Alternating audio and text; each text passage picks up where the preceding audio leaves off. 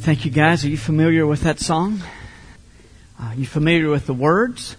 If you come from a liturgical church background, you no doubt recognize that as the Apostles' Creed. If you are a Rich Mullins, Petra, or Third Day fan, then you probably also recognize that song. We are going to recite the Apostles' Creed at the end, and if we have time, which is looking less and less likely, we'll sing it together. It might be God's will for us not to sing it, looking around this morning. Actually, looking in a mirror. This is significant. These words are significant because at least a portion of what we heard today constitutes the earliest creed of the church. We're going to be talking about that later. If you listen carefully, you will have seen the belief in the Trinity. God the Father, God the Son, God the Holy Spirit. I think it's a good time for us to begin studying the Trinity. I was thinking about this a lot last night and this morning. When I got the news last night, this little boy's life was in the balance. And then I begged the Lord, just begged God not to let him die. And he died. Also talked yesterday with Chad. Several of us were up there on, a lot of us have been back and forth to Durham, and on Friday it was a great day. A doctor came out and he said, I could not be more excited about how the surgery went. And then he said, but a little bit got left on the brainstem. We just couldn't do it. This is a very aggressive cancer. This is a very aggressive tumor. So there are two hopes from a human standpoint. One is that the chemo gets it, or two, there's an experimental treatment that I read about 2 weeks after Linda had died, and it was the very thing I had been looking for as far as glioblastomas. Who knows if it would have made a difference or not. But they just this past week, or actually this coming week, are just going to approve this for children with recurring medulloblastoma, which is what Callie has, and they're doing it at Duke, of all the places in the world. So that's a possibility, but who knows? We don't know. But Chad said, look, let everybody know, short of a miracle, she's not going to be here long. And I was just thinking, this world, and he wants, obviously, everybody to keep praying. Keep praying for a miracle, and we will, till the last second. Malignant tumor in a baby where they can't do all the treatment that they would do if you were a little bit older. It's difficult. So we need a miracle. But you know what? Sooner or later, we're all going. We, as Americans, we expect everything to go right, to go well. And when something goes badly, we're just shocked. We're surprised. Most of the world, it's the other way. Why do we have this world is always going to yield sorrow, tears, agony, depression. Our only hope is outside of this world. Our hope is in God. And this study that we are about to commence is going to tell us about this God who causes us in a relationship with Him to live above the circumstances. Clearly, we recognize that life is not going to be the same in the coming years that it has been. It's just difficult to see economically how it's going to be the same. Even if it is for some of us, it's not going to be for all of us, for sure. Life is going to change. And clearly God is calling us, not only as His people, but specifically as Grace Community Church, to learn about Him, to look to Him, to know Him, to understand Him.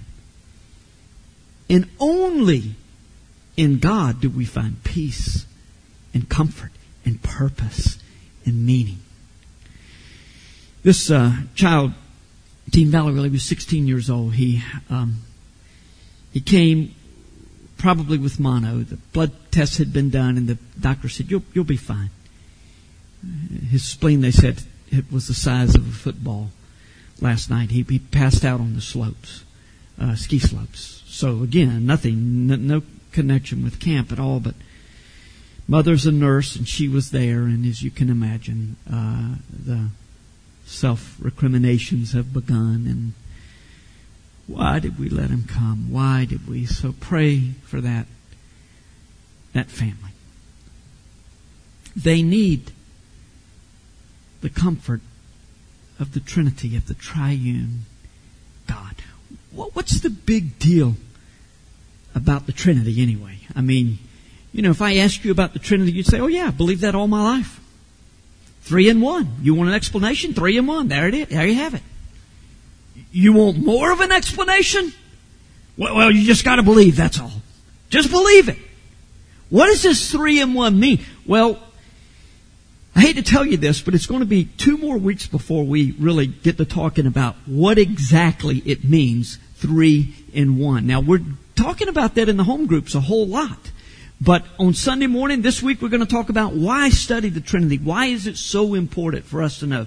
Next week, we're going to talk about why it's important to get it right. And of course, we will be talking a little bit about, well, actually a whole lot about the makeup of God, who He is. But then the following week, we're going to talk about the doctrine of God. What does it mean? What do we mean when we say, I believe in God? Not continuing on, but just I believe in God. What does that mean? Then we're going to take a week each for God the Father, God the Son, God the Holy Spirit. And that's the direction we're heading. And there will be more in addition to that also. Just saying 3 in 1 is about the best that most of us can do. And we have to acknowledge right up front that this doctrine, even though we know God in varying degrees depending on where we are in the Christian life, this doctrine is somewhat mysterious. God is mysterious, and the doctrine is somewhat of a mystery to us. I don't know about you, but I tend to think of God as 3 or as 1. It's difficult for me to think about God as 3 all at the same time in one being. He is much more, though. But it is, the truth surrounding the Trinity is mysterious. That does not mean, though, that we cannot know much about this most important doctrine. Now, I told you last week there's a difference in theological terms between a secret and a mystery. A secret is something we absolutely are not going to know unless God chooses to reveal it to us. There are many things that God has not chosen to reveal to us. They're secrets, and we can't know them. A mystery is something that was previously hidden, but now has been revealed. You see the word mystery a great deal in the New Testament.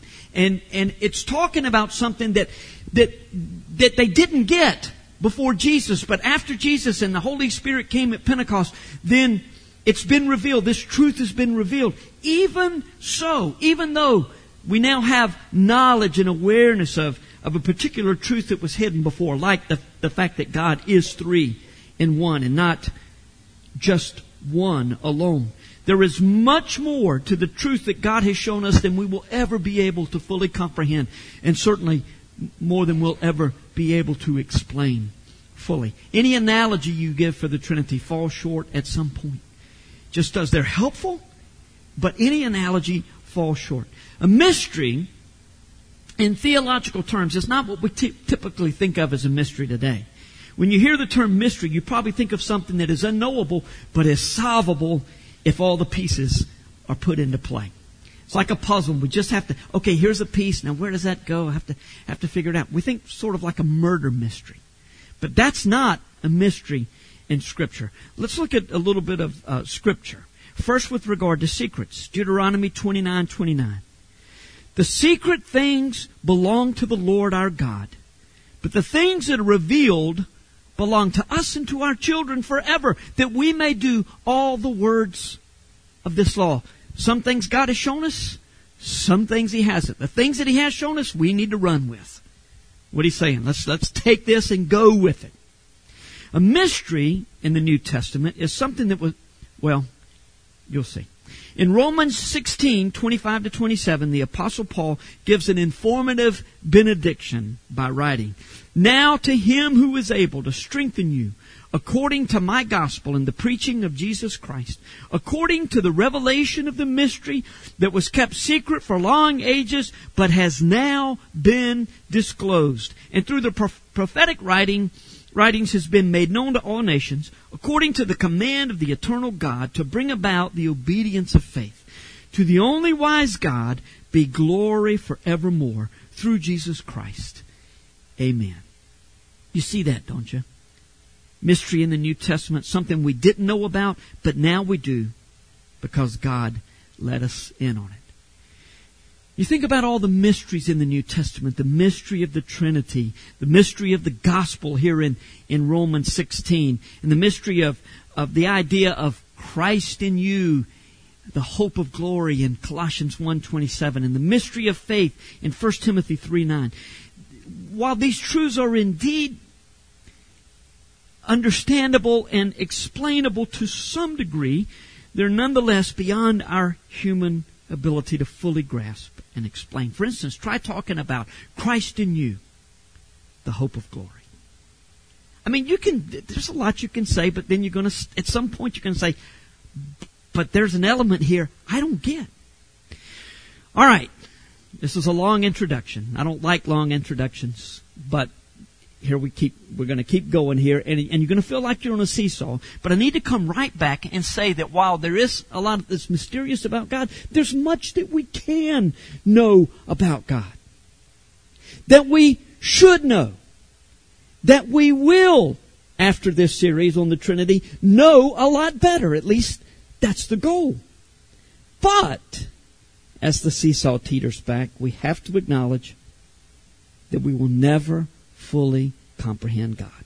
Which brings us back to the title of our series, All of God, Exploring the Mystery of the Trinity. This week in Home Fellowships, we're going to talk a lot about how God is knowable and how at the same time He's incomprehensible, and how all of that works together. Throughout this 2.5-month series, with a few breaks that are built in, we're going to be learning more and more about God, while all the while realizing some things we'll never fully know. I want to make one more introductory note before we read our text for this morning. When the term God is used in the title and any time in this series, we're not talking about God the Father. That's our tendency. When you say God, you tend to think of God the Father. We're talking about God the Father, God the Son, God the Holy Spirit, all of God. When you read the word God in the Old Testament, it's not referring to God the Father. It's referring, the writers were, well, they didn't know it, but they were referring to God the Father, God the Son, God the Holy Spirit. All of God, He's never changed. It's just that now we know what was previously hidden. And so, try to begin to move your mind in that direction, that when we talk about God, we're talking about all of God. Well, let's get to our text this morning. Romans 11:33-36. This text talks about the awesomeness of God. And when he talks about God, who's he talking about? God the Father, Son, and Holy Spirit. His awesomeness is beyond our comprehension. Though our awareness of who God is expands, and it expands in our mind His awesomeness as we contemplate the truth that is given about who He is. So if you would, please stand as we read Romans 11 verses 33-36. And I'm certain the first time you ever read these words as a Christ follower, as a believer, they resonated in your heart. Oh, the depth of the riches and wisdom and knowledge of God. How unsearchable are His judgments, and how inscrutable His ways. For who has known the mind of the Lord? Or who has been His counselor? Or who has given a gift to Him that He might be repaid? For from Him and through Him and to Him are all things. To Him be glory forever. Amen. and amen, Father, we say to these words, inspired by you, about you, and from the heart of one who was almost overcome with your awesomeness. Lord, reveal yourself to us as much as you will. Help us to be seekers. Help us to desire greatly to know you better. And help us to absorb what we learn, and where, Lord, it should affect our lives in the way that we respond to you and in the way that we live, then may it do so. We recognize that our willingness to respond to you will determine to a great deal how much of you are going to reveal to us. And so we come with open hearts this morning. In Jesus' name, amen. Thank you, and be seated. Why should we study the Trinity? And there are several reasons, beginning with the plain and simple fact that God chose to reveal Himself to us in this way. And He chose to reveal Himself to us this way because it's who He is. And He wanted us to know. He did so for our benefit and comfort. Now, for His glory, absolutely. Absolutely. But don't miss the fact that He revealed Himself to us in this way for our benefit and comfort. Our knowledge increases as we learn about God's true nature. And our faith grows as we see the many ways that God, in the persons of Father, Son, and Holy Spirit, work together to secure our salvation, to shepherd us through this painful, difficult world, and to guard and guarantee our inheritance of eternal life.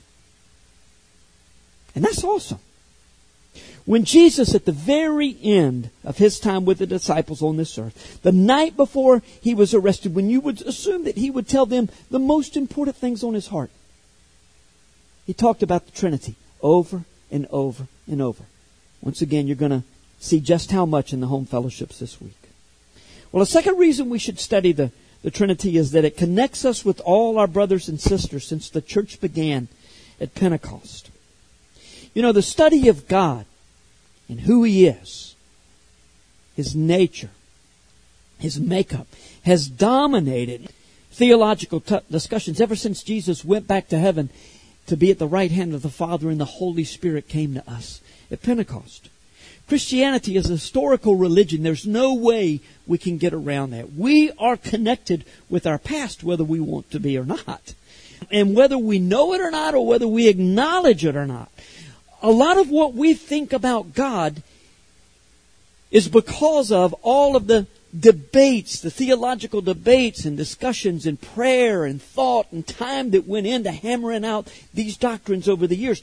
We recognize that God being three in one is quite an unusual belief. There's no other belief in any other religion like it. Some that, seem very, very strange to us from other religions. But when people look at us and say, you believe God is three in one all at the same time, it makes no sense whatsoever. Well, we just accept that. You know why? Because in the 4th century, people were duking it out about what it meant that Jesus said, I and the Father are one. What did He mean by that? In fact, the study of the history of the church is in many ways the study of theological formulation.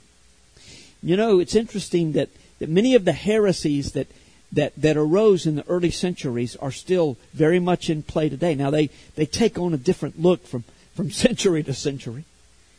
But still, many of the heresies that you see today, and Jehovah's Witnesses and Mormons and their thoughts about Jesus, were very much around in the 2nd and 3rd centuries.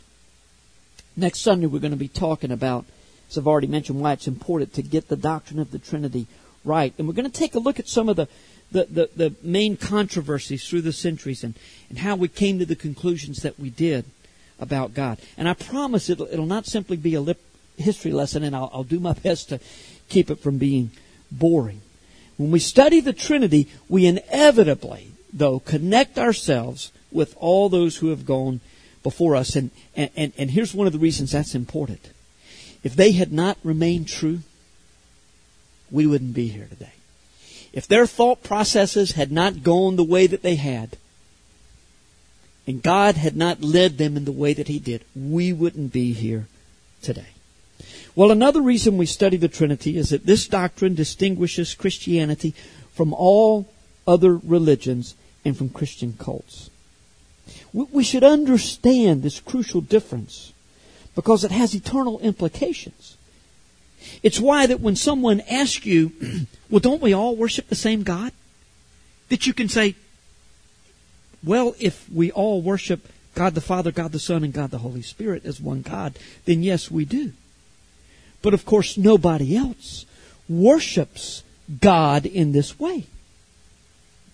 You ever have to think about that? When people say, well, don't we all worship the same God? Well, again, when you understand the Trinity, you don't have to think about that any longer. No, we don't. Now, be careful. I mean, you don't want to just say, no, you're just wrong. You have to understand God the way that I do. That's not the best way to witness to somebody, but you certainly need to point out the differences, because if they think you agree with them that we all worship the same God, then they think, hey, everybody's okay. But we're not. We have to acknowledge and believe Him as a triune God. Now, we talk about heresies next week. We're going to talk about modalism and subordinationism and Arianism and things like that. I know you just can't hardly wait. I know you're just thinking, please do it now. Talk about it now. But some of those heresies are clearly of eternal consequence. Some may not keep a person out of heaven, but they're certainly going to lead you in a wrong direction. And it's important for us to understand why we need to get this doctrine of the Trinity right. Well, some other religions acknowledge Jesus as an important teacher, and in some cases, such as Islam, they recognize Him as a prophet. But no other religion recognizes Jesus as God. They may say that they do, but they're just playing with words. If you're wondering whether or not a particular group is a cult, because this is true of cults, groups that call themselves Christian and yet don't believe in the deity of Jesus. If you're wondering whether or not a particular group is a cult, here are 3 distinguishing marks. Here are 3 ways to tell whether a group is a cult or not. First of all, they always deny the deity of Jesus. Even if they say that they believe that Jesus was God, they're just playing with words. It's semantics. When you press them, they don't believe that Jesus was God.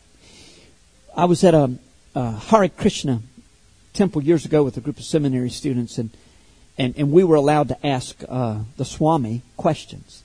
Very, very, very bright guy over at Hillsborough. And someone said, do you believe that Jesus is the Son of God? He said, yes, I do. I believe God the Father, God the Son, God the Holy Spirit. And you think, well, hey, something's not right with this. And then he said, do you believe that He is the only Son of God? And he said, I know I couldn't say that. So you see, even though he wants to tell you this is what he believes a lot more than that, and that it destroys it. The integrity of the doctrine. Secondly, they deny salvation by grace. Always there is some effort on a person's part that is required for salvation. That's always true of a cult. Now, it's true of some people who get it right about the Trinity. There are a lot of people who get it right about the Trinity that get the idea of salvation by grace wrong. And I don't know how you do that. Because when you understand the Trinity, and you understand God's justice and wrath that Jim prayed about in his prayer this morning, and yet His love and His mercy all existing at the same time in perfect harmony, you have to understand that there's no way we can work our way to heaven. Third, They always have another source of revelation. The Book of Morning, the writings of the great leader, whatever. There's always some source of revelation that is outside the Bible and thought to come directly from God. Now, it's my desire to spend one Sunday in this series, or at least a portion of a Sunday, towards the end, talking about, with all of the knowledge that we gain, how to witness to someone like a Jehovah's Witness, someone who is in a cult where they don't believe the deity of Christ. I can promise you, if you're going to convince someone who is in a cult that his or her beliefs are faulty, then you're going to have to understand the Trinity. In fact, a great deal of their training, when they try to convert you, is based around trying to mess up your understanding of the Trinity. And they're going to tell you, no. Well, how can, when Jesus was on the cross and He said, my God, why have you forsaken me? How is that a part of the Trinity? If you hadn't thought about it, it's going to trip you up. Now, it's nothing if you understand the Trinity. It's no problem at all. But you're going to have to understand and believe it fully if you want to impact others. The Trinity is our defining doctrine, and we need to study it so that we can understand all of God. Well, a fourth reason to study the Trinity is that a proper understanding of the interaction between Father, Son, and Spirit, how they interact with one another, and an understanding of their roles in our lives will lead to significant spiritual growth. And there's a whole lot more to this point but you can see it's long enough as it is. You know, it's interesting that when I have told people both inside and outside of our church that we're about to commence on a study of the Trinity, at least a couple of people have said, oh, well, that's really interesting. I've always wanted to know more about the Holy Spirit. I suppose the reason for that desire is because unless you tend to be charismatic, you don't spend nearly as much time thinking about the Holy Spirit as you do thinking about God the Father and God the Son and Jesus. And it's a good thing for us to understand, there is so much benefit to us understanding the Holy Spirit's role in our lives and in this world right now. You know, what we tend to do, anytime we think somebody has taken a doctrine to an extreme, we try to balance it out. You know, so this is the truth about it, but you're over there, so I'm going to get over here. That's a shame. We miss an awful lot. All three persons of the Trinity are intimately connected with one another, and they're intimately involved in the lives of Christ's followers. And the more we know about the roles that these different persons of the Godhead have in our lives, the more potential for spiritual growth. If your understanding of God is limited, your potential for spiritual growth is limited. Speaking of roles, I suppose the most frequently asked question so far in this series is, what about prayer? Who do we pray to? I'm sure some of you have asked that question. I'm going to let you in on a secret, and in so doing, it's going to reveal how complex this topic is. I don't have the answer yet. I used to think I knew. We just pray to the Father. That's it. Jesus mediates on our behalf. The Holy Spirit takes our prayers and translates for us. But you know, there is definitely evidence. Well, nobody questions that we pray to the Father. Jesus taught us to pray to the Father. But there's evidence that Paul communed with the Savior. Even in the passage that we read last week. 2 Corinthians 12, where he said he begged the Lord 3 times, almost always. And I don't know that I tracked this down that closely. Almost always when you see the term Lord in the New Testament, it's talking about Jesus. It's the Greek word kurios. And he's referring to Jesus. He was known, when Christians talked about the Lord, they were referring to the Savior. And he says, I besought him 3 times to remove this thorn in the flesh. And he said, my grace is... Well, listen, I'm going too far into it. The point that I'm making is this. Some things are not as clear as we want them to be. If there is any... First of all, let me go back and say, I don't know of any place we're commanded to pray to Jesus. And maybe you'll be coming up to me after the service and saying, let me help you. Well, that's good. We'll learn together. I certainly don't know of any place, either in command or example, where we are encouraged to pray to the Holy Spirit. There is a lot of prayer to the Holy Spirit. But anyway, we'll get to that.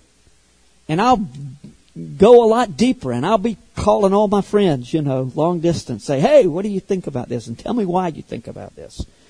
But I'm just telling you that some of it is not as clear as we want it to be. Well, we're going to get there. We just have to do it one step at a time. The last reason I'll give to study the Trinity is that it will increase our awareness of God's awesomeness. God is knowable. God is incomprehensible. Did you get that? We can know God, and yet He is incomprehensible. Now, if those seem like mutually exclusive ideas, trust me, they are not. The harmony of these two truths are going to be fully examined at home fellowships this week. Are you getting the hint yet about how important the home fellowships are going to be in this study? I mean, we already had a great week of thinking about the Trinity. Our group was called off last minute because of an emergency, but I've heard from a whole lot of you about how good the conversation was and exciting it was. If you're not already connected with a home group, then see KJ or me or any one of the elders or one of the staff, any one of the staff, and just ask them, where should we get connected? And look, just commit for this semester. I'm not being silly when I say that if you find at the end of this semester that it's not that beneficial for you, that's fine. But it really is going to be important this semester for you to get in a home group and to complete or to augment the studies that we're doing here on Sunday morning. And I do think that you will find them to be quite beneficial. But it doesn't matter. Just come for the spring if you want to. Well, God is awesome beyond our comprehension. Our text told us that. I've mentioned it several times. And I didn't need to. We already knew that, didn't we? The more we learn about the Trinity, the more amazed we will be at who God is. But not just an ontological or theological appreciation that we'll gain as we study the Trinity. We will find the Lord so much more real and so much more awesome in our own lives as we study Him. You know what just frustrates me? That I can't fix everything. I'm just one of those kind of people. It's not that I'm a fixer personally, that I can fix your problems, but I know somebody who can. And I've just always enjoyed doing that. But just time after time, I got no say in the matter. And I'm either going to just be depressed or I'm going to turn to God. And the more I learn about Him, remember how Paul would say, Peter would say, grace and peace to you through the knowledge of our Lord Jesus Christ. You want more grace in your life? You want more peace in your life? Learn more about God. The more I know about Him, the more real and the more awesome He is in my life. Not that that's the ultimate goal, but it's a tremendous benefit of studying. I hope you're excited about this study.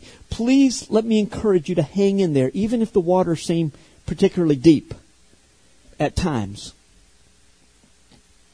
If you have to, go to sleep. I promise not to scream during this series. But then come back up. And I think you're going to be refreshed. I pledge, as do the home fellowship leaders, to keep this study as attainable as possible. And by the way, you'll recognize that I didn't use much Scripture at all today. You're just going to be inundated, overwhelmed with Scripture this week at home group. Again, that's why they go hand in hand. And so we want to keep this as attainable as possible, to bring it down, if you will, and then take it back up to where we grow with our understanding. We grow spiritually with our understanding of this doctrine. But if you're never stretched and challenged about your understanding of the Trinity, then you've hit a ceiling that's not healthy. Break through it. And hang with it as much as you possibly can. And you'll find that God is far more awesome and wonderful and terrifying and gracious and mysterious than we ever knew Him to be. Well, next week we'll delve into history a little bit. You may have heard about the Council of Nicaea, the Council of Constantinople, both in the 4th century. Or maybe you haven't heard about those councils. Perhaps you have heard about the Council of Four Oaks. That was, no. Maybe you've heard of the Nicene Creed or the Apostles' Creed. I can tell you that almost all of the major councils and creeds were a response throughout church history to bad theology. And they all involved the understanding of the triune God. Almost all of them did. David sang the Apostles' Creed this morning.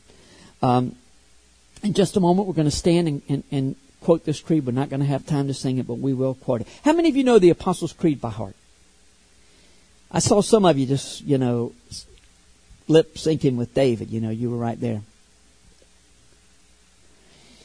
So I figured that you did. And, either you came from, a Methodist church or Episcopal church. You were in the Catholic church sometime, or you're just weird. One of those options.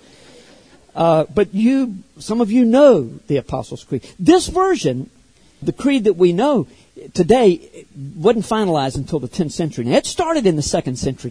Tertullian had a lot to do with one of the great heroes of the Christian faith, Bishop of Rome in the 2nd century. And by no later than the late 2nd century, we had a little bit of what was known then as the Roman Creed.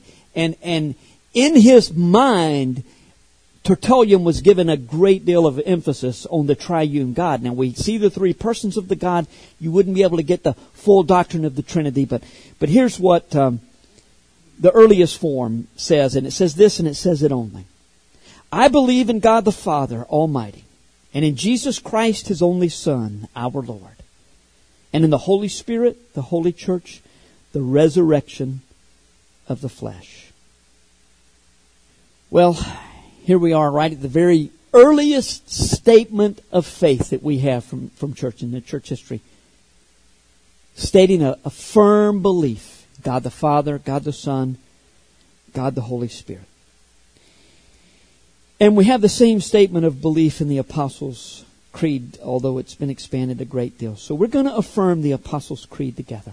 By the way, when the Creed speaks of the Catholic Church, it's not talking about the Roman Catholic Church. It's talking about the universal church, all those who have believed in Jesus. And when it talks about Jesus descended into hell, that's the idea that He did during those 3 days. I don't believe He did. Most modern theologians, conservative theologians, don't believe that Jesus went into hell. They believe that in Ephesians says He descended to the lower regions of the earth, and it just means that He came from heaven, His lofty throne in heaven, to dwell amongst us. When Jesus said, "It is finished," I think He meant what He said. That was it. Suffering for sin was done. So, because it could literally be translated, paid in full, it is finished, could be translated that. But this is a very, very important statement of faith by the church. So, having clarified all that, let's stand together and quote the Apostles' Creed. Now, I don't know how it flows, so those of you who say it a lot, have said it a lot, you take the lead, would you? You ready? I believe in God the Father Almighty, heaven and earth, and in Jesus Christ, His only Son, our Lord. By the Holy Ghost, born of the Virgin Mary, suffered under Pontius Pilate, was crucified, dead, and buried. He descended into hell. The third day he arose again from the dead. He ascended into heaven, and sitteth on the right hand of God the Father Almighty. From thence he shall come to judge the quick and the dead. I believe in the Holy Ghost, the Holy Catholic Church, the communion of saints, the forgiveness of sins, the resurrection of the body, and the life everlasting. Amen. You ain't quoted that much either, have you, Jim? Oh, you have. He took off like a house of fire. All right. Please remain standing for the benediction.